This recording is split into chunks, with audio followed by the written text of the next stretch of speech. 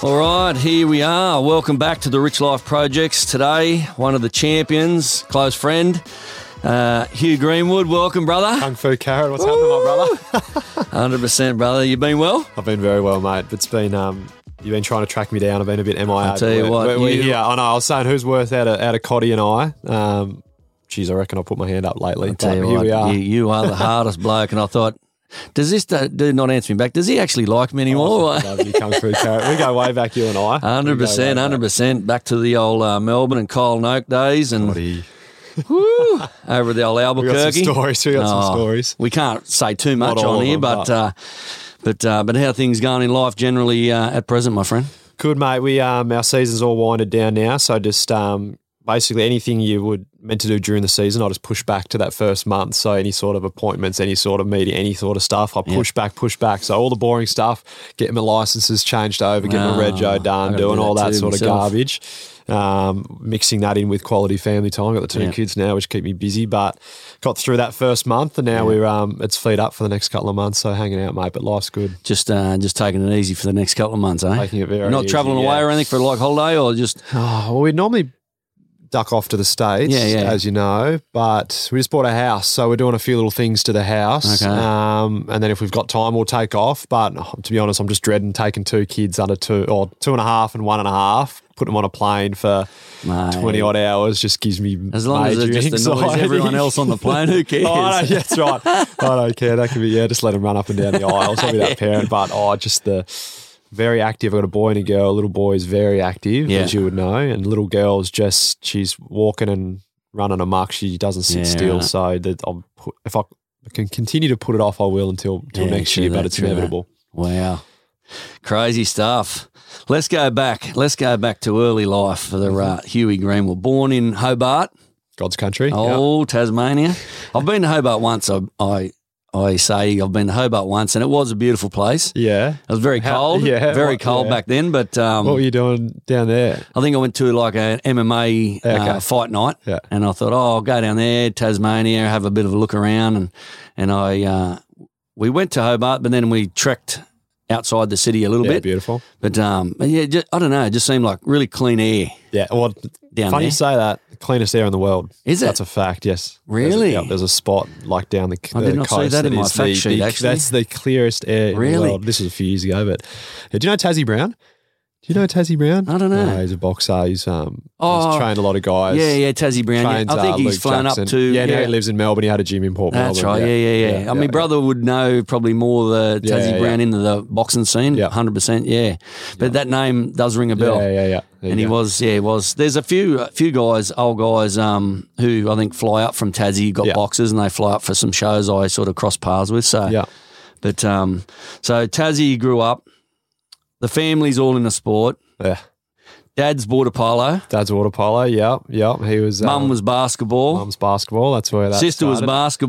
was basketball. Yep. And the grandfather was VFL back in the day for Melbourne. And won 3 premierships. Yeah, he's got that over me. He played 99 games, so I finally pipped him there this year. Finally played my 100th, but he's got 3 flags to 0. So I got a bit of work to do. He's probably thinking, well, you can play as many as you want, mate. I've got 3 flags. He's got 3 flags. So he did pretty well. So back when it was the VFL AFL for Melbourne in the 50s, so he's got those 3 over me. Yeah, right.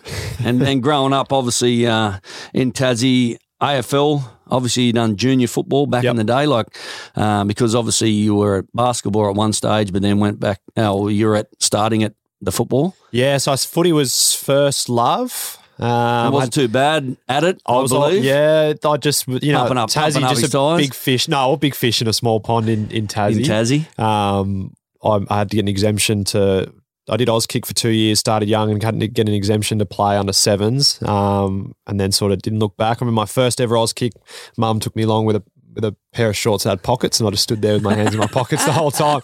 So we went straight from there to the shopping centre to get a proper pair of footy shorts so I'd actually do and participate in the drills. Enemy pie. Enemy pie, actually. Enemy pie, the shopping centre.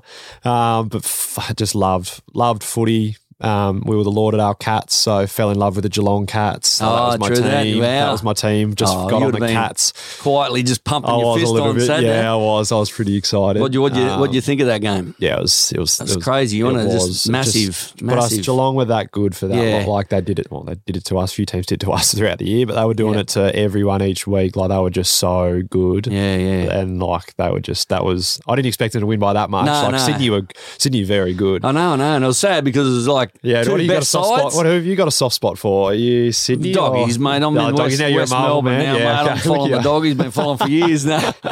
Well, I was going to follow North Melbourne, but then when I kept on singing out to you and you didn't answer me, I was like, I'm over the North Melbourne. I reckon even Kirsten and the kids would have been yelling at me from the race, and I still would have had my head down, mate. So I thought the Doggies over the west side. I thought I'll jump on the Doggies bandwagon, but as I said earlier, it's just a matter of just looking at the AFL and watching it. Yeah. It's just such a fast and great game, so I've really been into that as well. Good. Going through. Man. So you've done the junior footy, and then you went out of junior footy to the AIS, for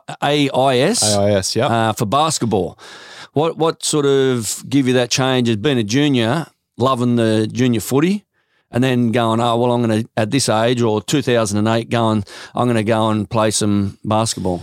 Yeah, won't be the first time in life that I had to make a decision, but it was the first one that I had to make. And I started playing basketball under 10s. I said to Mum, I'd played footy, and I was like, Mum was obviously the basketballer, and we were pretty into basketball, and she was still playing at that stage. And true. I said to her, I was like, I'll play if you coach me. Yeah, right. And so we went down. We went down to the local club, the nearest one near us. Rolled in and they said, sorry, we got too many kids, you're going to have to go somewhere else. And I was pretty dejected. I was like, no, I don't want to do it. And she's like, well, yeah, but I was like, I'll do it if you coach. She's like, all right. So we rolled down to this local police academy, which had a basketball court and had like a couple of teams, really small, and said, well, get all your schoolmates, Hugh, we're going to make our own team. And went from there, and we were all my best mates to this day are on that team. And really, what was the team's name back then? Grenadiers, we were. The mighty Grenadiers. We were a fish. And we had the local police academy. We had these old uniforms that were way too big or either way too small. And she went from, she was just a coach. She ended up being president of the club, and she ended up life member of Tasmanian basketball for playing, but also with the admin stuff. Coaching and admin. She loved it. Yeah. Wow. So that's how that started. And so I played basketball, played footy, and I went to nationals, under 16 nationals for basketball and footy with Tassie. It was starting to clash a lot, like basketball tournaments on the weekend were clashing with footy, and I was getting a bit of push, like this is the next steps to either go to the AIS for footy or basketball. You're probably going to have to start to choose one, and I didn't want to have to choose one. But I went to both nationals, and I finished up under 16s basketball and had a decent tournament. And Marty Clark, who's another Tassie man, he offered me a trip to Italy to go on a tour with the AIS. I think he was buttering me up. Yeah, right. So I said, yep, no worries. And I got back from this Italy trip, and they said, well, if you enjoyed it, we'd love to offer you a scholarship full time. We know that footy can't offer you one until next year. You have to be a certain age in footy. So I had to wait another year, whereas basketball were like, hang on, we can offer you this one now, and you've just been to Italy. How good's this? You can travel the world. And bang, I was all in, and that's how. Wow. So the one, obviously, when you started basketball, 2008, you won the Basketball Australian Junior male player. There you go. Done some digging. Had to do some digging on you, Huey. But and then obviously you got the opportunity to join the Boomers 2009. Yep. The sort of the program, so to speak. Yep. 17-year-old and being the youngest, I think, to do the program at that time. Yep. What buzz was that like? Yeah, well, every basketballer's dream was to play for the Boomers and play in the NBA. And that was, as you said, it was a time when I guess the Boomers, we'd been close, and then we'd sort of been quiet for a while, and then we were starting to it was sort of Paddy and Joey's first, like they were, I think, 08 Olympics. So they were starting to, I think they reckon that was their first Olympics. So it was setting the foundations all the way back then to the medal that they just got. And so when I was going through, it was like Matty Nielsen was the captain. We had a few fringe NBA guys, but not your superstars you've got like sort today. Of this day and age or that are playing Australia's doing really roles. Well in the NBA too, aren't they? They're starting to come through now. Obviously, Paddy Mills, but back in the day, like Andrew Gaze. Shane Hill. Hammer was coach. He was probably the one that stood out because he was a smaller dude, but he got respect from a lot of the taller dudes. Like Shaq only just said recently, like that was the dude who could play like feisty, who I respect. So fiery and all that. Hammer and Gaze, they were legends at Boomers level, and then only played limited minutes in the NBA. Whereas you've got guys like Giddy and Paddy Mills, Joey now. and Paddy and Bane, like these guys were genuine, like the starters on the Brooklyn Ben Nets. Simmons, like these guys were, Brooklyn. I love Brooklyn too. So do I, brother. They're genuine like NBA contributors, and so the Boomers are blown up, and it's correlated to the world stage, and we've got the respect that they've gotten. But back then, it was still really, really cool. It was like the VFL back then, like the VFL instead of the AFL. It was like all under the banner. There's not much talk about them. They're not doing any good because they're only Australian basketballers, and their population's so small, and they compete, but they're never going to be this. They're never going to be that. But that year when they won the medal, that was emotional time for all of them. Well, you could just having watched the 16, or when they got done on that like a bad foul call against Spain, I reckon, and cost them a spot in the final, and then ended up losing that medal to then back it up, and it was pretty hectic. And losing Baines, who was like the core piece for so many years, they lost him after the first game, and they still managed to get it done. It was pretty sick. So. Yeah, that was a pretty good thing. Yeah. So you got into the Boomers, obviously being so young.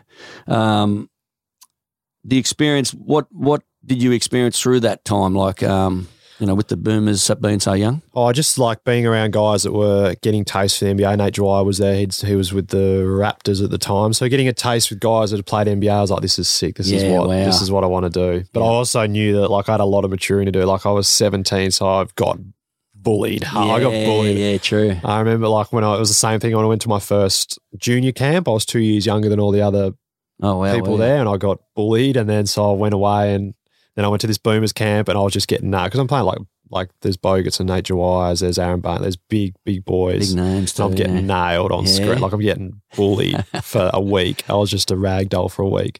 But I just learned that I had a lot of work that it was good. They were good reality checks. Like true. Just to see where you're at, seeing where I was at, and I was like, I just sort of was always chasing. And suppose that part, and then building up your, I suppose, mental strength, and gave me a ton of resilience. Just being like knowing like I was going to come into training and get my ass handed to me, but I just had to keep rocking up because I knew it was going to be so beneficial for me, and I knew when I took that experience back to my own age and my own level that I was going to be so much better for it and dominate that. And then I'd try and build on that and get ready for the next one. But there were times until I got to probably 18, 19 and I was going back that I felt like I was starting to belong at that level. Yeah. Definitely. And you get to that stage where those sort of moments when you're getting bullied, you're getting ragdolled, you're getting absolutely, kicked your ass. Yeah. That's where you get the true sportsman that get over that part, over that line, that barrier, and then go forward and say, look, and then learn from that experience, and then you get some that go to that line and they just can't go any further. It just mentally can't do it, physically can't do it. Yeah. So it is a big thing to be, especially 17. Yeah. And some of the names you said then that were in that sort of Boomers sort of camp. And to take that under your experience at 17 is pretty hell there. Yeah. To do that. Yeah. No, it was good. It was a great experience. Yeah. And then come sort of a year or two later, once you've gone through that experience, and then 2011, you sort of off and over. How did it come about you ended up over in Albuquerque? Yeah, so 2011, I guess, was sort of the peak. Having done all those Boomers camps, having done 4 years at OAS, that was probably when I was leaving my prime basketball. Yeah. I went to the Junior World Champs in 2011 and was All-Star 5, so at the time being one of the best, considered based off that tournament, one of the best players in the world. So I'm thinking, how good's this? I'll go to college, and then a couple of years, I'll just go to college. This is the natural pathway. I'm just going to go to college, spend a year or two there, and off to the pros and off to the Olympics in that next year. It was 2011, and the Olympics were 2012. Yep. No reason why I shouldn't have made it, and then committed to New Mexico, and that's how I ended up in Albuquerque. But as you know, America has a lot of distractions. Wow, yeah. And I got caught up in a lot of them. So my basketball peaked at 2011 and sort of deteriorated from there for a lot of factors. But Albuquerque was one of the best time, some of the best years of my life because I fucking loved it. I had a great time. We won a lot. And that team over there was the Lobos. Yeah, we were the mighty Lobos. Very passionate crowd over there. A couple of times I had the opportunity. Kyle Noak, when I was sort of staying with him over there, and we sort of all sort of caught up and would go and watch you play. Yeah. And geez, they're a passionate. Oh, well, yeah. Well, there was another Aussie there, Cam Bairstow. He ended up going off and playing for the Bulls, which was pretty cool. Oh, that's cool, yeah. So he was a good mate of mine from the Institute, and so when he went there, I was like, yeah, no doubt, I'll come with you. And the stadium was 30 feet underground. It was massive. We sell out every night at like 18,000. Like we were a college. We were in the state of New Mexico, which probably had about the city of Albuquerque where we live would have had over 1 million people, but there was only one. It was very spread out. There was no pro team. There was no pro team in the whole state with a couple of million people. So there was us and New Mexico State who were a couple of hours south towards the border. Yeah. But we were it. So everyone that lived in the state or in the city was like, this is our team. And so that's why we I was saying, had such a good time. Yeah, there's such a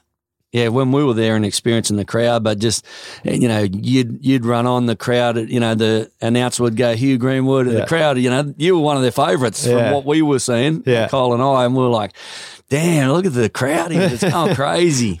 And then when you say that, when you get to that stage and you do, obviously your 2011 through to like 2015, in between those years, sophomore year, junior, senior years, and you say the distractions when it starts taking on, where you get to that stage in such an environment and you think, I'm the man, like everyone just looks at me, I'm the man, I can't do anything wrong. What was some of the adversities? Obviously you don't have to go into detail, but what's some of the adversities when you say the traps, and especially for young basketballers, footballers, when they get to that pinnacle, it's not the highest pinnacle of their sport, like NBA or AFL or that, but they're in those areas like Albuquerque where that was the sole team of the state and you were treated like gods. What comes after that? What was the adversities then you faced? As you said, because we were the only team, we just felt like we were invincible. We were put on this pedestal and you can't do anything wrong. You're so good. You can do this. And we were winning too. Like we won 3 out of 4 years. So not only were we the only team there, but we were good. We won Mountain West champions. We were all that. So we were just, you guys can do no wrong. Yeah. We absolutely love you. We'll piss in your pocket. There's nothing you could ever do wrong. So you can bloody drink whatever, you can party or whatever, you can not sleep, you can not go to class, you can sleep with whoever you want, you can do this and that, and no worries as long. And then because there was a lot of pressure in the city to perform. Yeah.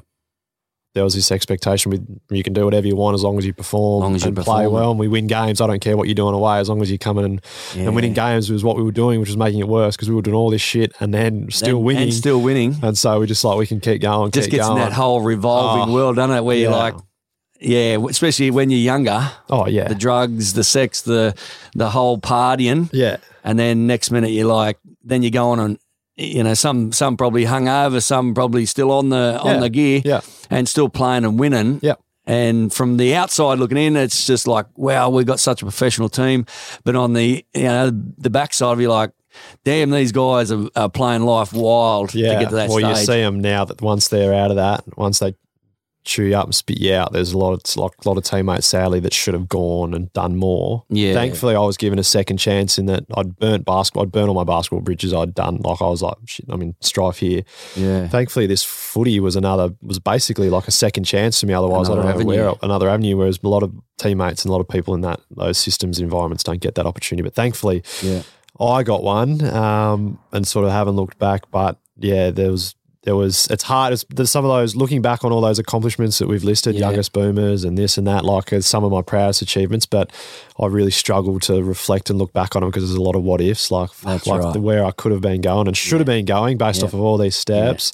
I live with I try not to live with much regret, but I regret some of the decisions I made because there's a lot of this what if. Like I'm an AFL footballer, which is pretty epic, but I could have potentially been, an NBA player. I could have been, you know what I mean? Anything. Yeah, it's hard. And so looking back on those pre college days and then even college days, like some of the stuff is really hard to look at. In saying that, the positive to it is anyone young guy, AFL or basketball comes cross your path and you take some interest in or help, at least we are, there's certain people, coaches and certain people that can help the younger generation when they're coming through going, hey, look, it's all right when you're at that pinnacle and everyone thinks you're a god, but if you want to achieve more, this is the direction you need to go in, because I went this direction and this is what my regrets are that I live with every day.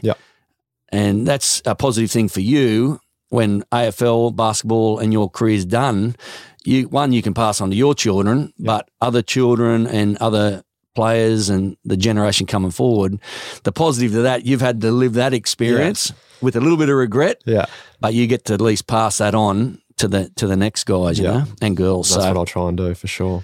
So the pro basketball, obviously, when you've done the pro, you earned the draft, you earn a opportunity to train with the Utah Jazz. Yeah. What was that experience like when you go from the college football? Obviously, I'm sort of going to guess it was probably a bit of a kick in the bum, because one, you're like a god at Albuquerque in the Lobos. Yeah. Nothing can go wrong. Yeah. You think you're winning games, you're still doing all this. Then you go, okay, I've got the opportunity to go and train with the Utah Jazz, which is the NBA, the pinnacle. Yeah.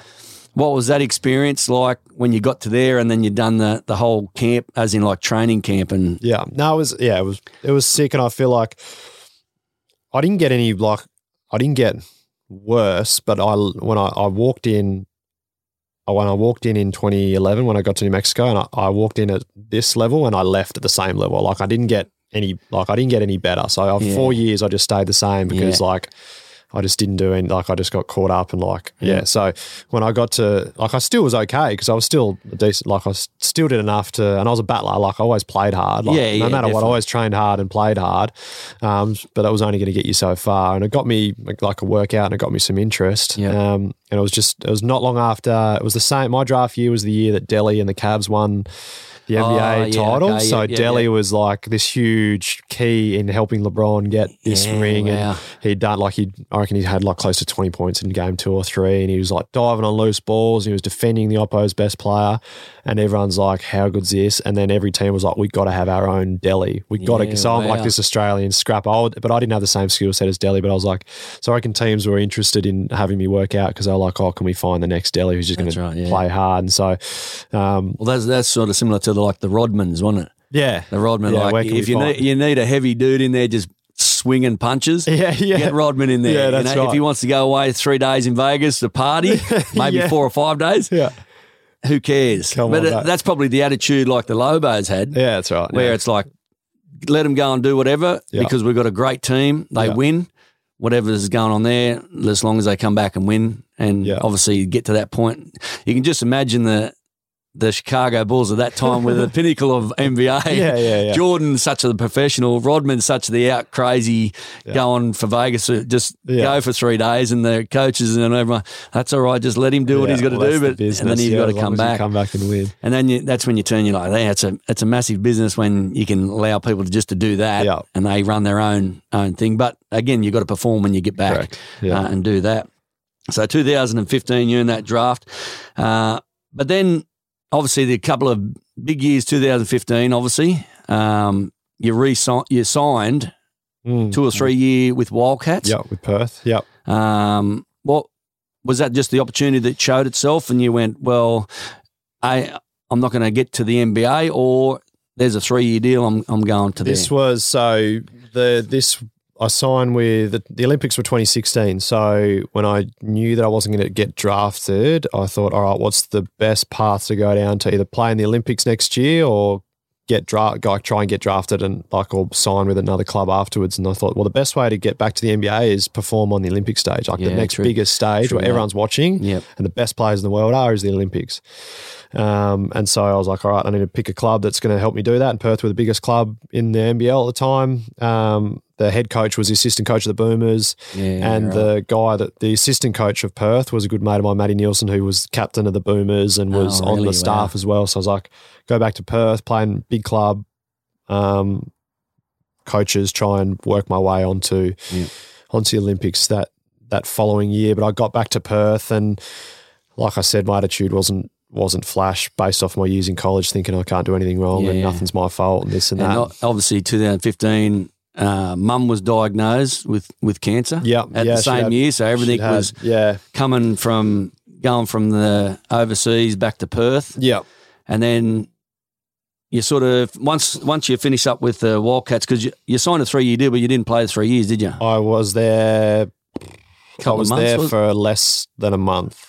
When I got cut from I got cut from, there was two, I reckon I was the third string point guard, and the 2 point guards, or maybe in the fourth string point guard, and 2 point guards one got injured, Dante Exum did his ACL, and then Paddy Mills couldn't commit to the tour because he just of NBA commitments. Oh, wow. And so I thought, I'm next man up, this is me. And they ended up picking someone else. Oh, wow. So I spat the dummy, and that's how it all happened. I rung Hamish Ogilvie, who was the recruiting manager for Adelaide, who I had a relationship with in Tassie. He was my junior coach, did some junior development stuff in Tassie. Yeah. I gave him a call and said, is there an opportunity for me to come and play footy? And he said, yep, let's get you on the next flight. So that's how. So I would have been in Perth for less than a month, and I retired from basketball. And I sort of stated that you sort of lost motivation for basketball. Yeah, well, I got back to Perth and I was doing the same drills that I was doing when I left, and I was not going to, I knew that I'd wasted X amount of opportunities, and so what was the point? And did Mum's diagnose of cancer have some sort of impact on you sort of wanting a new start or a new... coming back home, and like I knew that I was sort of her motivation for life. Like my sister and I like watching us succeed and play sport, and so there was an element of sort of letting her down and them down, in that I'd promised her and that I was going to accomplish all these dreams, and I was on the path to do that, and I hadn't done that. And so I'd come back to Australia with my tail between my legs, a little bit embarrassed. So I needed new goals and I needed new motivation. And I think she'll admit, if she was here, that she was a bit skeptical. I think all mothers are. I think everyone was like, what are you doing? You've still got it pretty good. Like, you could still have a great basketball career. Yeah. This is a huge And that risk. was her passion too, obviously. Yeah, that's right. Basketball she was as well. So obviously basketball. She'd probably go, try and keep down the basketball. Yeah. So but I called her, and I remember seeing a text message exchange between her and my missus. And they're like laughing at it, like, what is he doing? Like, are you sure we can't convince him? Like, are we sure this one? And they both were like, if he wants to do it, he's just going to do it. Like, there's nothing we can do. Yeah. And so that was it. I was off to Adelaide to try and play footy, and that's how that. And you met your wife at that stage. Like, you met your wife over in Albuquerque. Yep. So it was, and she obviously She was like, what the fuck is football? She's like, she's seen bits of it on TV and with the short shorts and stuff. But I was like, I'm going to go. Is that the truth home. Why she actually come over? Right. Yeah, that's right. Hugh in small shorts? Yes, I'm all in. I remember coming home from training one day and I was flat, and I was just like, I've had enough. I've had enough. Like, I'm going to go play footy. And she's like, play footy? What do you mean? I'm like, AFL. And she's like, what is AFL? I'm like, here's a snapshot. It's one of the hardest games ever it's one of that. Here's a YouTube thing because it's too hard to explain, but I'm going to go, this is what I'm going to do. What does she think now? Like, obviously she's been following it for a few years because you've been in it for a few years. What's her thoughts on it? She loves it. I'll come home and she'll have it on TV. Like, she won our footy tipping comp a couple of years ago. She's all in. Yeah, she loves it. Insider trading. She's like, what was I doing watching American footy and watching baseball all these years? Like, footy's just so fast and fun. And I think she likes, I'm obviously a better person, and like, I'd left sort of that toxic environment that I was in playing basketball. And so then I've come into an environment that's a lot better. So she likes who I am more so now than I was certainly back then. 100%. And so she frosts. Yeah. She frosts. But she's had massive, like, she's packed up her life, come from America to Australia to a country she doesn't know a whole lot about. Even know. Although it's not the worst place to go. Like, let's be honest, a bit of rubber arm. Oh, you want to move to Australia? Oh, yeah, all right, I'll move to Australia. But we've been to Perth, we've been to Adelaide.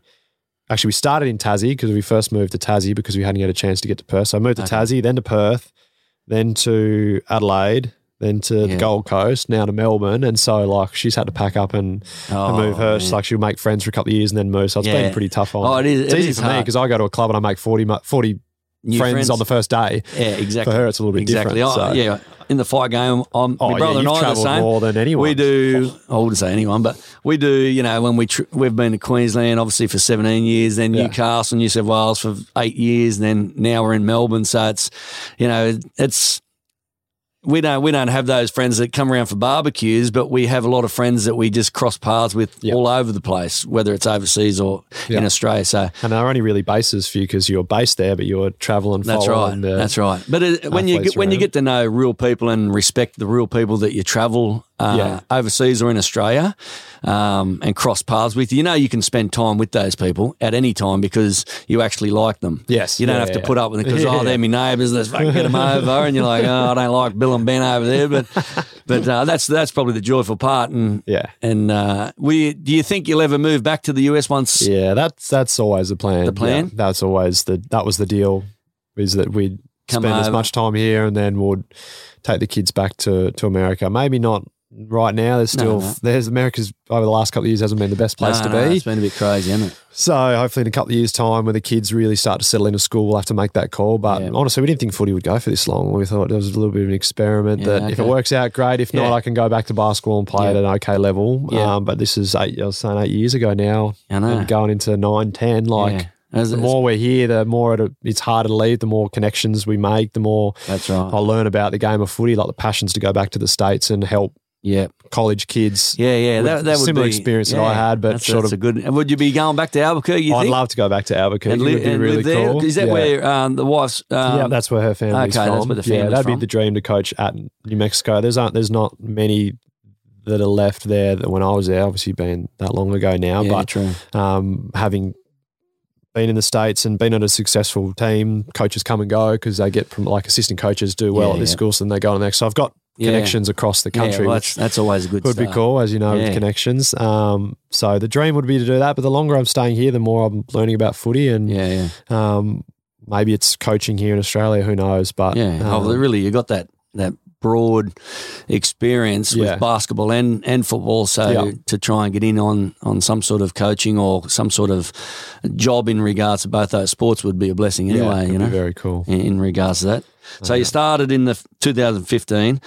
You debuted for the Adelaide Crows when you were over there in 2017, I think it was, against the Brisbane Lions. Yeah, that was a good day. So you've gone through for 2 years. What was, when you got to the AFL, what sort of road did you have to take before your debut in the big league at the AFL? Was it just like a lot of park football, so to speak? I call it park football, but you know what it used to be like VFL, AFL sort of thing. So playing around those parks. Yeah, well, that was the I remember the first.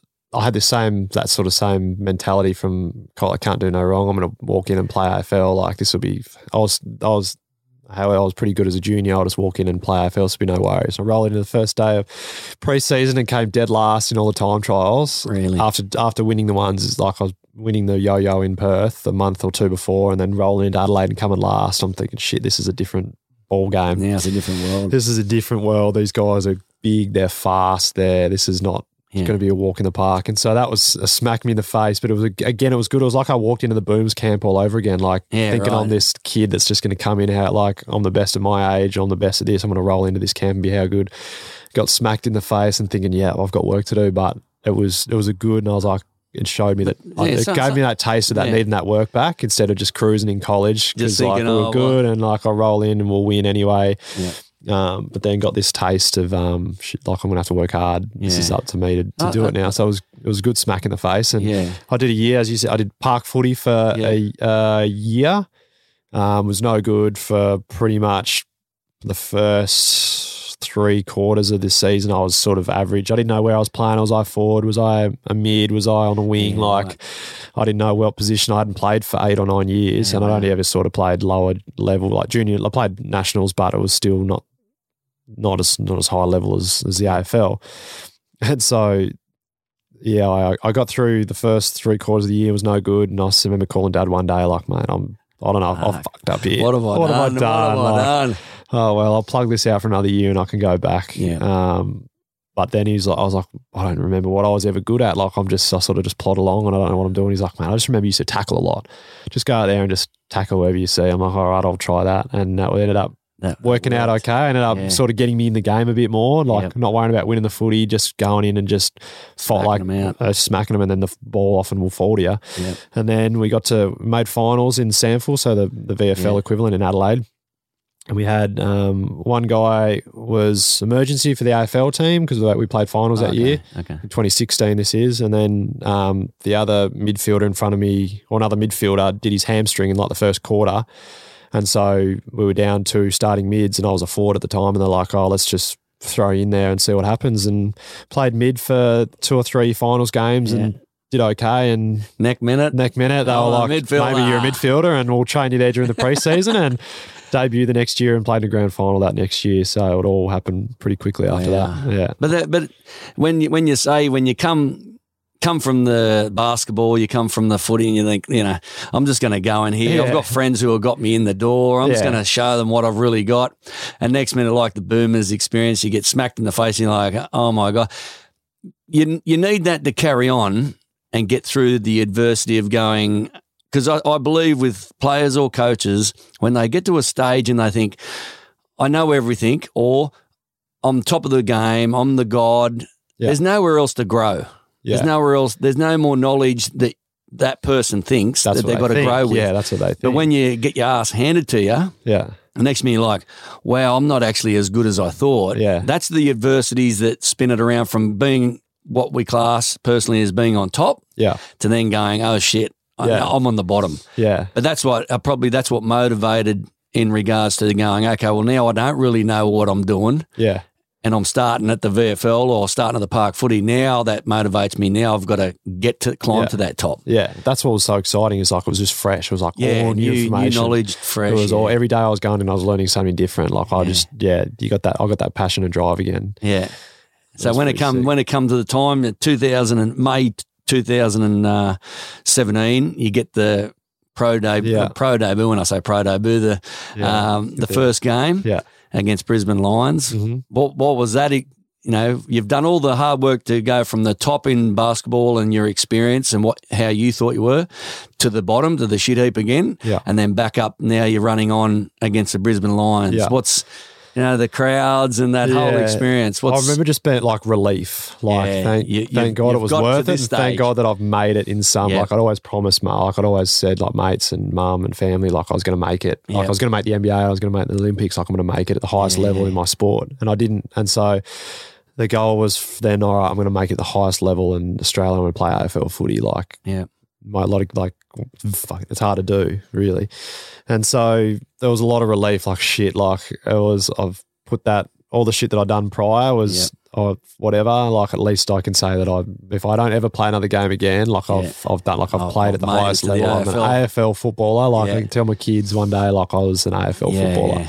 So a lot of relief, obviously a lot of pride. And then Did mum get the experience? Yeah, and that was like again relief, like that we'd sort of seen that through sort of it wasn't unspoken, but it was like this thing. Like I know that she wanted me to do it, and I know that I want. Yeah, so like all mothers, they all want their sons, to do the best, all achieve and succeed and stuff. And I know that if it push came to shove, she was still going to be proud of me if I didn't make it. But like 100%. I knew that like we sort of made this promise to one another that like we were going to be up. My motivation for playing AFL was to sort of make her proud, do it for her, and then on the flip side, her motivation for kicking through treatments and chemos, was like to make sure that she was here, so we could experience that moment together. So, and how was that? Obviously, you made AFL with the Adelaide Crows, and you start playing, dealing with that side of things as well. Obviously, is tough. Obviously, personally. I've been through it. That's why we're very similar in that way, because our mums died. Well, my mum was 54 when she passed at a young age with melanoma. So when you only got the 2 boys and the father, and mum's the engine of the family, then it's like that whole thing. But at that time when she was diagnosed, she's going through all the treatments, and then you're playing. What was the toll on playing with obviously mum? Battling through that. Obviously, that would have probably motivated you more, what she's going through, and if she can handle that, I'm only doing something easy compared to what she's doing. Yeah, that was it. That was the mentality. It's like if I was having a shit day, or if I was doing a big time trial in the preseason or if I was getting flogged on game day. Like footy's pretty brutal sometimes. Like it was just reflecting on like shit, there's people worse off, and your mum's one of them. Like I'm sure if you gave her a call and 100%. She asked you how your day going, you're like, oh shit, you know, it was a long day. I got a fucking massage and weights was, I had this ninja, and then training was fucking hard. And she picks up the phone and goes, I was in the chemo chair for 8 hours and I'm nauseous as all anything and I'm feeling like this and I'm okay then. So my motivation was like, whatever I'm going through right now is nothing. Like this is not, this isn't hard. No. Like what I'm doing is not hard. This is in the big scheme of things. But I was sort of sheltered in that because I was overseas for a lot of mum's stuff, and then I was in Adelaide while she was based in, excuse me, in Tassie. I was sort of sheltered from a lot of the stuff. So she'd put on a brave face, you know what I mean? Like you pick up the FaceTime and she'd be like, and she might have had a shit day. She's like, oh, you know, feeling great. Like, oh, you're doing so well. They're everything's good here. Incredible human mothers, aren't they? When you get to that stage and you really see the strength of what mothers really go through. Oh, yeah. And we done the same. Well, mum sort of got diagnosed. There was a melanoma that appeared 15 years after it got cut out. And then all of a sudden it's like, oh, she got cancer. And they said, oh, you got 4 or 5 years. So obviously my brother and I, we took her over to Thailand all the time. Yeah, so one, she likes a beer. One, she likes a durry. And she, being at 52, 54. And I think now I'm only like 4 to 6 years off that in my age. So that was young for her because that was like 10, 12, 13 years ago now. Yeah. But, you know, we used to take her over 3 times a year, just enjoy mum, just relax, because she wouldn't do treatment. Yeah. I don't want to do treatment. Really? Yeah, I don't know. And that to me was like a, fuck, you know, you don't want to do treatment. Yeah, you know, gotta do because she said, I'd rather have 4 or 5 years of my own life rather than be in hospital, not feeling well, no hair, no this, no that. And then 5 years went by and it was 5 years, you know, you're going through and you're going, oh, you know, mum, how you doing? And they put on the brave face. Yeah, no, I'm going well. How are you guys doing? As long as you guys are all right. And that was the part for us. We're like, oh, wow. And then it got to the stage where 2 weeks out from the passing, that's when you just see the downside to it all. And you're just like. Just hits in the face. That's when it hits me. But to this day, I still go, you know what, she wanted me and Rob to hang out with each other, do business together, love each other, which we've done all our lives anyway. Yeah. But as I say with the mothers, for my mother to obviously not go through treatment, but to line up the bags for the grandkids and put notes and photos in them. Yeah. So when she does pass, they all get those. That was hectic for me. That was that's strength. Yeah. Like I can say anything, everyone's strong at doing this, but when you get a mother that puts that first before her own health, and that's why when I was obviously met you and seen your whole sort of experience with mum as well, that's why I was like, we've very got similar like that track there. Yes. And knowing that other person, what they are going through that journey, it's a hectic personal journey, but you go, the one you can relate to, and and you just see the strength of the women when we say, oh, that's the mother of the children, that's what. But when it gets down to the heavies of it, man, they're just strong creatures. They are so strong, unbelievable creatures. But and that would have been obviously at that time when you're playing the AFL. I think you're still with Adelaide. When Mum passed. That would have been a whole massive. Not just for you, but obviously the family, because the unit's very close by the looks of what I see, dad and sister and all that sort of stuff. So, and it's like when you get the engine of the family. I used to call Mum the engine of the family because without Mum, us boys are like just rogue. We're like, hey, what do we do now? Who's got to keep you in check? And when Mum did pass, we went through that stage of going, what do we fucking do now? What's life for us? Like.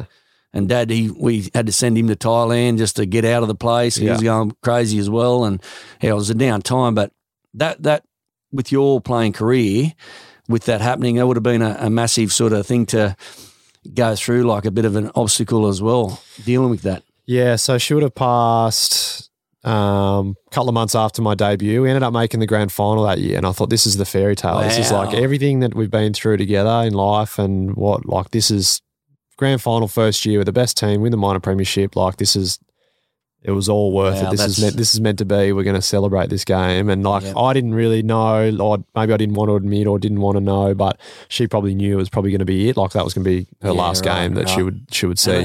They would probably know. She was getting crook. She was getting really crook. But again, like whenever you'd see her, she'd put on a brave face. So it's like, oh, Mum's doing great. But deep down, like she was obviously not.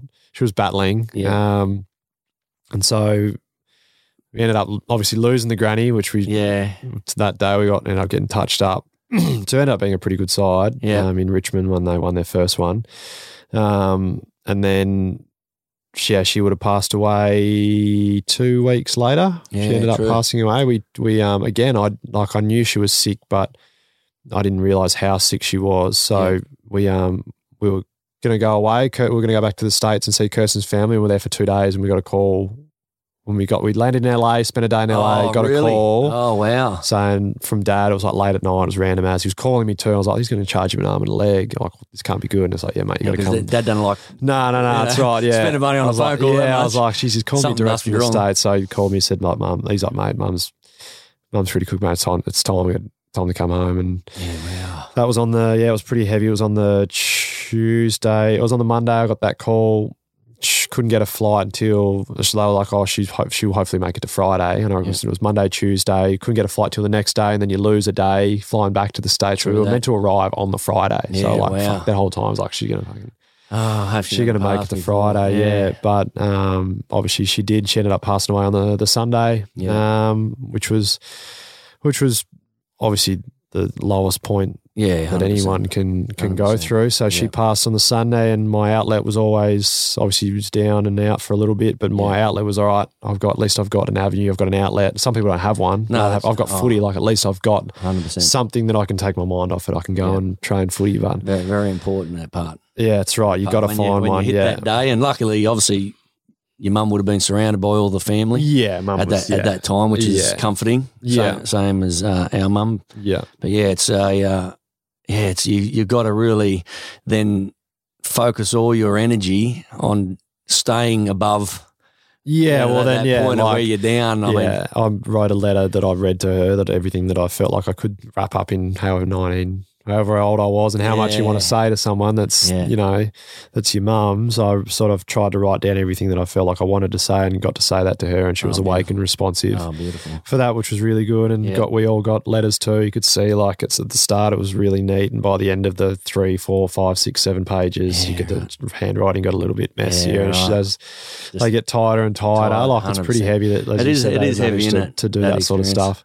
And then like for me, like my little sister, she's younger than I am, losing her mum, and then my dad, who's like you said, so our mums must had a similar thing that my mum had a fuck it list. Yeah. So like, what am I going to do? Like, I'm going to write this list of things to do. And I'm like, fuck it, I'm going to do it before I die. 100%. So your mum was going to Thailand and having beers and do whatever. My mum was like coming to see us, buying a car, paying off the house. Like she had this fucking list. So Dad had followed her all around the world, all around Australia, every single appointment, rada. So when she passed, like it's like, what does he do now? Wow. So trying to check in on him and check in on my little sister while at the same time managing what I'm going through, plus a career that's not going to stop. Like you can't just be like, can I take some time off? Like that's not how it works in pro sport and footy. And so so I went back to footy, but then this period, like I ended up doing ended up having surgery on both my Achilles. Yeah. So I missed the whole preseason. So I had lost mum, lost the granny. Was in rehab. When did you go to the Gold Coast? Because was it after that grand final? Then I ended up So then I coming back that next year, and I reckon mum had a hand in this. So I missed the whole preseason because I had surgery on both my Achilles. Oh, okay. Did enough to just get back to play like 3/4 in a preseason game, and was pretty average, but had 9 touches, was average. Yeah. But was still managed to be emergency for round 1. Yeah. And I was not playing, but I was back in Adelaide, and the boys were in Melbourne. We were playing Essendon at Marvel for round 1. And I got a call on Friday afternoon. We were playing on the Saturday, and we got a call on the Friday afternoon or Friday night.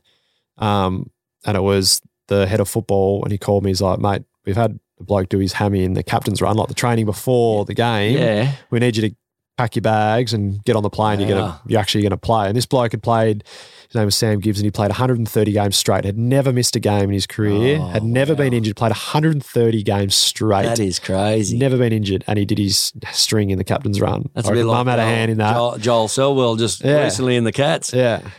So I thought I was meant to be. So I ended up playing that game, and then played every game that year, and ended up playing my best footy, and then played another year, and then was off to the Gold Coast after that. Yeah, right. And when you obviously got to Gold Coast, you spent a season there? 2 years there. One was COVID. I say but it was so weird. It felt like I was there, but I wasn't there. Yeah, really. Just obviously that's when COVID hit, 2019, 2020. It was good because I was in Queensland, so life was good. I was in Queensland. They weren't locked Everyone down. came to it. Pretty much lockdown up there, were they? No. Because the heat, apparently. They reckon, who knows. Kept the...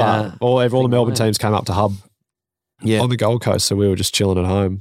So that was good. They ended up playing like good footy. Met some really cool people up there. Living in the Goldie was unreal. My nan was up there, so she was in Currumbin. So spent some valuable time with her. Yeah, so we're in Palm Beach. Oh, man. Down south. That's nice up there. Beautiful part of the world. So 2 years there. And when you've done your 2 years there, injuries I got my first ever injury. Had someone fall across my knee. Got told it was ACL. Yeah. I was like, I came running, like sort of trotted off the ground. Like, knees, something's not right. Something's clicking. Like, but the action wasn't like a traditional one where you plant and like it wasn't non-contact. Someone like fell across my knee as I went to jump and my knee got pushed in. So I was like, I've just done something like to my knee. Not too bad because it doesn't feel too sore. And I got in there. They did all that sort of tests and stuff. And they're like, mate, we think it probably going to be your ACL. Like, prepare for the worst. Wow. Like that's career. Like I'm out of contract that next year, so I would have missed the whole next year and then been out of contract. So I'm thinking like, I'm probably done here. Like this is it. Yeah. What's it take from a player getting to that stage? Like you get rugby league players, AFL players, but when it's a cutthroat business, obviously. Yeah. You got to be playing at your best the whole time, 100% all the time. When you get to that stage and you get an injury, like the knee or the Achilles and all that, where does the mind go from there? I was a blubbering mess at the time. Yeah, because I had the Achilles in the preseason. Yeah. But I technically had never missed a game. So I'd never had a serious injury. My first one was going to be the one that was going to I thought was going to probably end the career. So I was a blurry mess. I remember the physio, Lindsay was a great mate of mine. He was a physio, calling Kirsten, and because Kirsten was like, because I got subbed out. I was on the ground for like a minute and it happened. Okay. And Kirsten hadn't even sat down to watch the game. Oh, wow. Like it was within the first 3 or 4 minutes of the game and Kirsten sat down to watch it and I wasn't there. And Kirsten's like, what's going on here? And then read that I'd been injured and the physio called her and he's like, he's not in a good way. I'm like, wow. I was like, I was flat as. Yeah.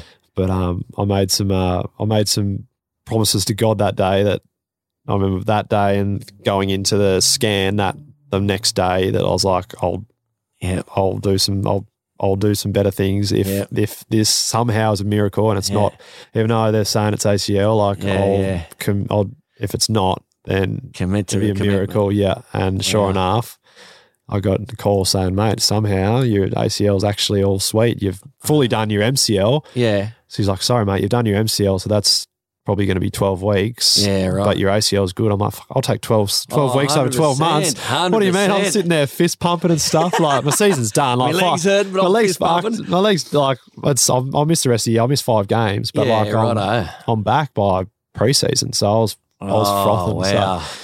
So. What a right, like an emotional roller coaster because you're thinking, me season's over. Yeah. I'd had my second kid a week before that too. Oh, wow. I just had Taj the week before. So that was my first go. I'd missed one game because she was born and then I'd just come back in for that game and that happened. And I was like, this is just not happening. That's where your heart's up, then down, up, then obviously that news is only 12 weeks and you're like, oh my God. Yeah. Did you stay committed to I have, yep. I've read God's wishes?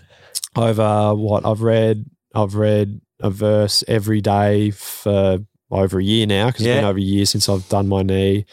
Going regularly attending church as best I can if games don't clash on a Sunday. Yeah. I was already connected spiritually, but as you know, there's always things you can be doing better. 100%. So there's definitely practicing more with the kids and putting more emphasis and prioritising it, which is the way you're meant to be doing it. But as you know, no one's perfect. There's only ever been one that's been perfect, and that's Jesus himself. 100%. So I made some promises that day that if somehow a miracle that it wasn't my knee, that I'd do better. And I'm trying. I've got a ways to go. I've got the list ready. I've got the list ready. Yeah, I've got a ways to go. But. So you get over the Suns. Obviously, you ask for you request a trade from the Suns.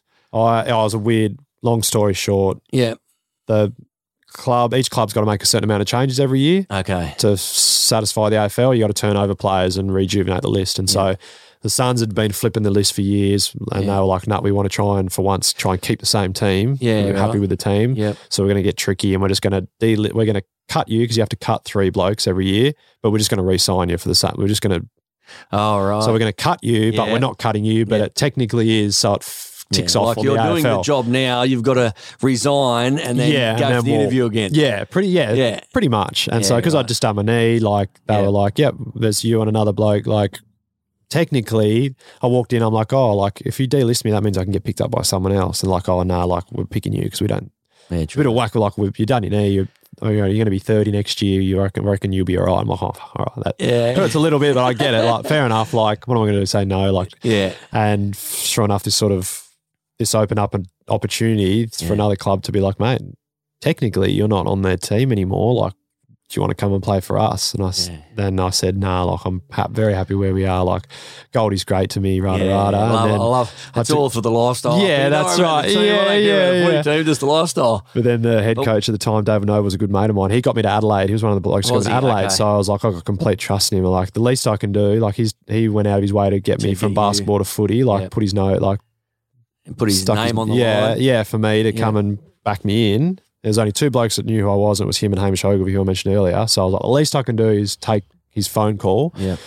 And he painted a good picture, sold the story, and we're off to North. So it all happened like that. Within 48 hours, that was on the Friday, I got the call, and the deadline was on the Sunday. So I had to weigh up the pros and cons in 48 hours. What's the wife's eyes doing the old? She's like, not again. But she was actually like, I've just got my mother's group here. I know. But she was like, but again, because we were there during the COVID years, and it felt like, so we loved the lifestyle, of course. We didn't really feel like we were tied there a whole lot because we weren't. It was just like a holiday. It felt like it was temporary. So like it was actually easy for her. She's like, well, Melbourne's going to be great because you'll be there longer. I've got a lot of my friends that have come from Adelaide. Like a lot of people when you play interstate clubs like Adelaide and the Gold Coast, they've often moved from Victoria. So a lot of them have moved back to Melbourne. So have they? I've got a ton. Beautiful. Yeah, like 5 or 6 of old teammates with kids and partners. That helps. So she's like, closer to home. We had no help on the Gold Coast, so we were crying out for help. We had a live-in nanny. We had an au pair who was awesome, but we couldn't have that forever. So she was great, but we couldn't have that forever. So we were like, let's go closer to Hobart, where the family's from. So it actually surprisingly didn't take as much convincing for her that it did for me to sort of get my head around it. When she knows she's getting closer and friends are going to be there. Yeah. How's the family handling the cold weather? Oh, it's been an adjustment period, that's for sure. We see the stuff. Gold Coast to Melbourne. We've had to unfollow a lot of nice things on the Gold Coast on Instagram 100%. so we don't see it. But Melbourne's been all right. It's it actually hasn't been like we're stuck in South Bank for ages. Oh, okay. Temporarily, we got an Airbnb. We moved down during the Aussie Open, so the accommodation was skyrocketing. Wow. Like to get accommodation. So we're like, we signed a long-term Airbnb. Yeah. And we were going to be there for we're going to be there for like 6 to 8 weeks. We ended up being there for like 6 months. Did you? Wow. So we were going stir crazy there. We finally bought a house now, and we're pretty pumped with where we are. And we finally feel like we're getting settled here in Melbourne. Now you're settling in. Melbourne's not too bad. We always thought it was going to be too busy, city, but I thought the same too. I've been out on the west side, and when we moved down here from Newcastle,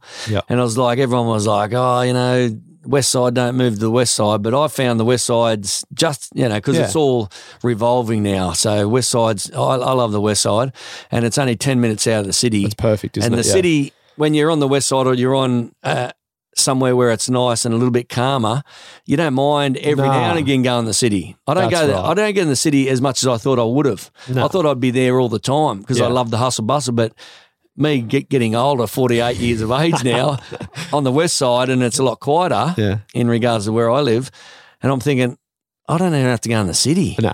If I go out for dinner or something like that, we'll go to a nice restaurant that we've got friends and family who own it.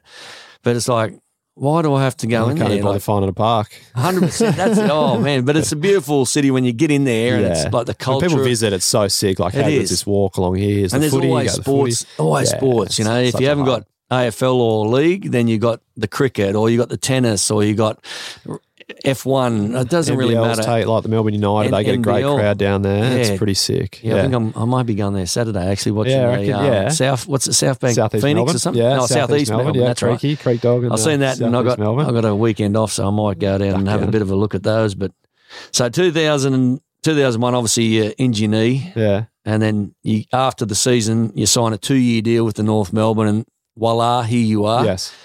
What's that transition? Obviously, because it's been a bit of a struggle with the North Melbourne in regards to their situation. Obviously, was it last this year? Last, yeah. I don't want to say that too much. Sorry, brother. Sorry. But what has this year been like? The actual you got here in North Melbourne 2021. Mm-hmm. You've gone through the 2 seasons. What's that experience, obviously, with North Melbourne showing you as a person? Obviously, a lot of adversity's gone through that stages when you got the AFL team and they're not going as well as hoped. Yes. What has that sort of shown you as the person, individual person, but you know, thinking, wow, I've come to a team that's not that good. What's that experience been like too? Well, I knew it was going to be challenging, but I would be lying if I didn't think that, or I think anyone thought we would be better than what we were. Yeah. And unfortunately, a lot of people have paid the price for us not being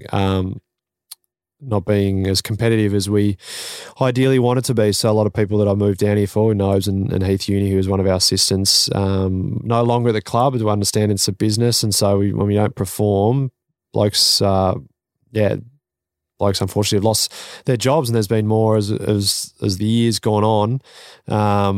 It's been confronting. It's been being in Melbourne again, being on the coast. We weren't obviously a final side, but we were competitive. There were games that we had blowouts, but it's sort of sheltered up there, and that it's not a huge following in Queensland, as you know, in the AFL. It's when you come down into Melbourne, and although we're a small club in comparison to some of the Melbourne clubs here, it's still like everyone in Melbourne lives and breathes it. Our members live and breathe it. The community, AFL community sponsors, like this is it. So when you're not performing and when the team's not performing, then you know about it, you read about it, you see 100%. It, like, and it's as you know, and as everyone knows, that the environment is more toxic than ever in terms of social media and scrutiny, and the mental health of any favours for young whatever's going to get a either. read. So it's like I wanted to come after being in New Mexico and playing in front of big crowds and being in that city. That's right. Like going to Adelaide as well, being in front of big crowds, being in the heat of battle. Like I was like, I love my time on the coast, but I wanted to like be in the thick of it. So I like, although the results weren't great, like I enjoyed like the pressure, I suppose, and playing in front of. Like we didn't get massive crowds, of course, but we had bigger crowds and we'll get more. Yeah, you were yelling out. Yeah, Huey. Yeah, you did again. So it was challenging and confronting, but I was really rewarding too, because I knew that my time in North was going to be to help the young guys play and help them, give them a chop out on the ground, and then sort of, I guess, hand the torch on as it goes on. So working with guys really motivated. I had some really awesome young guys on the Gold Coast that really sort of ignited my passion for development. Lit the fire. Lit the fire for help like Rowley and Noah and but like all these kids, Sammy Flanders, all these kids that were just like really high draft picks. So I thought they could just come in and be arrogant as, be whatever they wanted, but they were hungry to learn and be better. So when I got to North, I was thinking I was going to have the same sort of players, which I have at times. So it's been cool to help those guys. Although we didn't get a lot of success on field, I think some guys really improved, especially in our midfield group with Luke Davies-Uniacke and Jai and Charlie Lazaro. Will Phil missed a lot of the year. Tommy Powell, like these guys are, although team results not great, I reckon those guys got better, and as they all get better, it'll help hopefully the group out. The team, That's right. So I enjoyed from that aspect helping those guys out. But it would have been good to what do you games of footy. And your experience over the 2 years of the crowds, like the difference in the crowds. Yeah. Have you ever seen more fanatical fans than AFL fans? God, you've been in the pit, mate. The pit's pretty wild. It gets crazy. It does get crazy in the pit. I've been to NRL games. I've been to basketball games, obviously, and it's an exciting crowd. It's a raucous crowd, and energy's there. That is all there with the AFL, but Yes. I don't know what it is. It's just a fanatical crowd. It's like a do or die crowd. Yeah. And I've only been here a year and a half, 2 years, but when you're sitting in the chairs and you got starting from the grandmother, that's what the mother, the father, the kids, the little toddler, all singing out, swearing at the players. And the umpires, ripping into the umpires. Everyone, and you can see the expression on their face, but when you're sitting in the crowd, that's why we go along each Saturday, even if we don't go for a side, we just go for the crowd experience.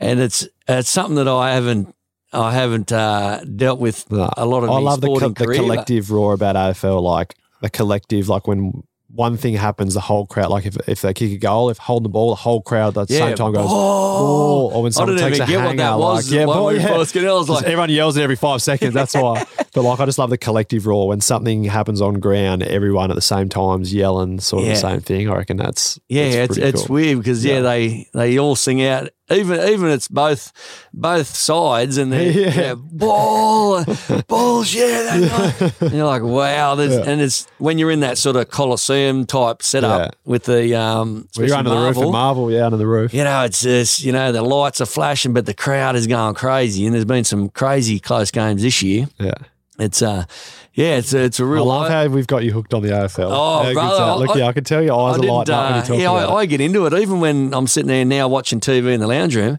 Like I'll go from NRL and I'll be getting bored and I'll turn to the AFL and I'll just stick to the AFL. Yeah. And even Rob and I, because we've grown up in Queensland and New South Wales, we'll be watching an AFL game and all of a sudden, it's third quarter. Rob will text me, go, "You watching this game?" And I'm like. All of a sudden you're dissecting it, you're like, how's this bloke? And before I would have said, what game are you watching? Yeah. But now, because we're just we're growing into fanatics, I just go, man, what a close game it is. Because that fast game, and as Campbell Brown said on the podcast earlier on, it's a running man's game. So the ball never stops. And it's like 1 minute they can shoot for a goal, get a goal, and be 2 points or even 6 points in the lead, and you're like, yes, and there's still only a minute and a half to go. Within 4 seconds, it seems the ball goes from that end straight to that end. And Collingwood, if you watched Collingwood this year, that would happen bloody every other week. They're coming back from behind. Those are what drives the whole sort of fanatics, and it's like I will admit it's a very exciting game when you get in there, and I do get a bit excited, especially when I'm in the crowd. One, because I'm having a few beers, and two, I'm swearing at Hughie, Greenwood, and then I'm watching the crowd and just experiencing that whole crowd. It's and that's from your point of view when you say come from Adelaide, come from the Suns, and then you come into Melbourne where it's like the mecca of crazy fans and passionate fans. And these guys are like, when they're kids born, it's like they put the jumper on them. They've got the hat and the little going home outfits. Their scarf going home from the hospital. Grandpa's, here's your first gift. Here's a footy. You have to be this. You have to be this club. Mug when you get 18. You got a coffee mug. It's that fanatical, isn't it? Yeah, that's right. Yeah, and your kids come home and they've already got posters of whatever club on the wall. Like this is. And then you start to realise, you're born into it. Yeah, 100%. And you get to that stage where you go, no wonder it's a massive business. Oh yeah. With AFL, not only you get 100,000 to a grand final, or even just an odd game, you sometimes get 55,000 to just a normal game. Yeah, yeah. Where NRL, Thursday, Friday for a normal game, they might get 17,000, 18,000. You think, wow, 17 or 18,000. Even take it to 20,000. These guys are getting 45, 50,000. Yeah. How much of a step up? And then you think of the dollar signs of that. Yeah, just counting them merchandise. over. It's like, wow, that's massive. Big game. That's it is, isn't it? Yeah. So when you're with North for another 1 or 2 years. Yeah. What's the end result when you finish up your career?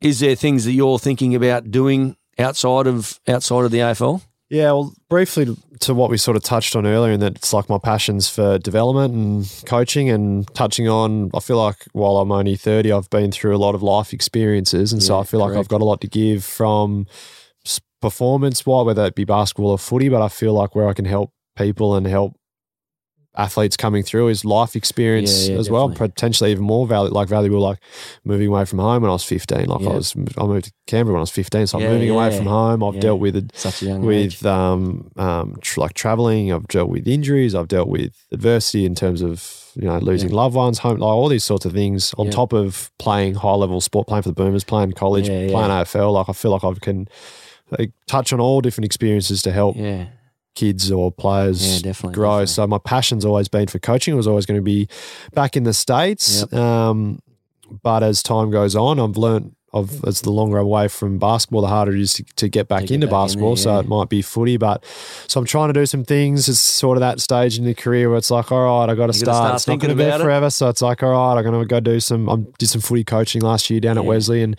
really, really enjoyed that. Might dip into some basketball coaching just to get the feet wet again and sort of update the resume, I suppose. 100%. Mine will go to apply for anywhere. It's like, when was the last time? Learn new things for you as well. Yeah, that's right. How much has the game evolved since so I'll hopefully start doing a little bit of stuff around Melbourne in terms of some basketball coaching and networking. I've always been interested in property. I've got a house in Adelaide and just bought this house here in Melbourne, but I've got 2 kids under 2.5 and 1.5. So whatever time I get away from the footy club, they're taking up 90% of it. So just trying to balance it all up, mate. You know what it's like. You can't be everywhere at once. So that's why I don't answer text messages anymore. That's good. Yeah, that's the way to do it. I've taken your leaf. No, well, that's And what's so coming through the ranks? What's if young guys, young girls, basketball or football?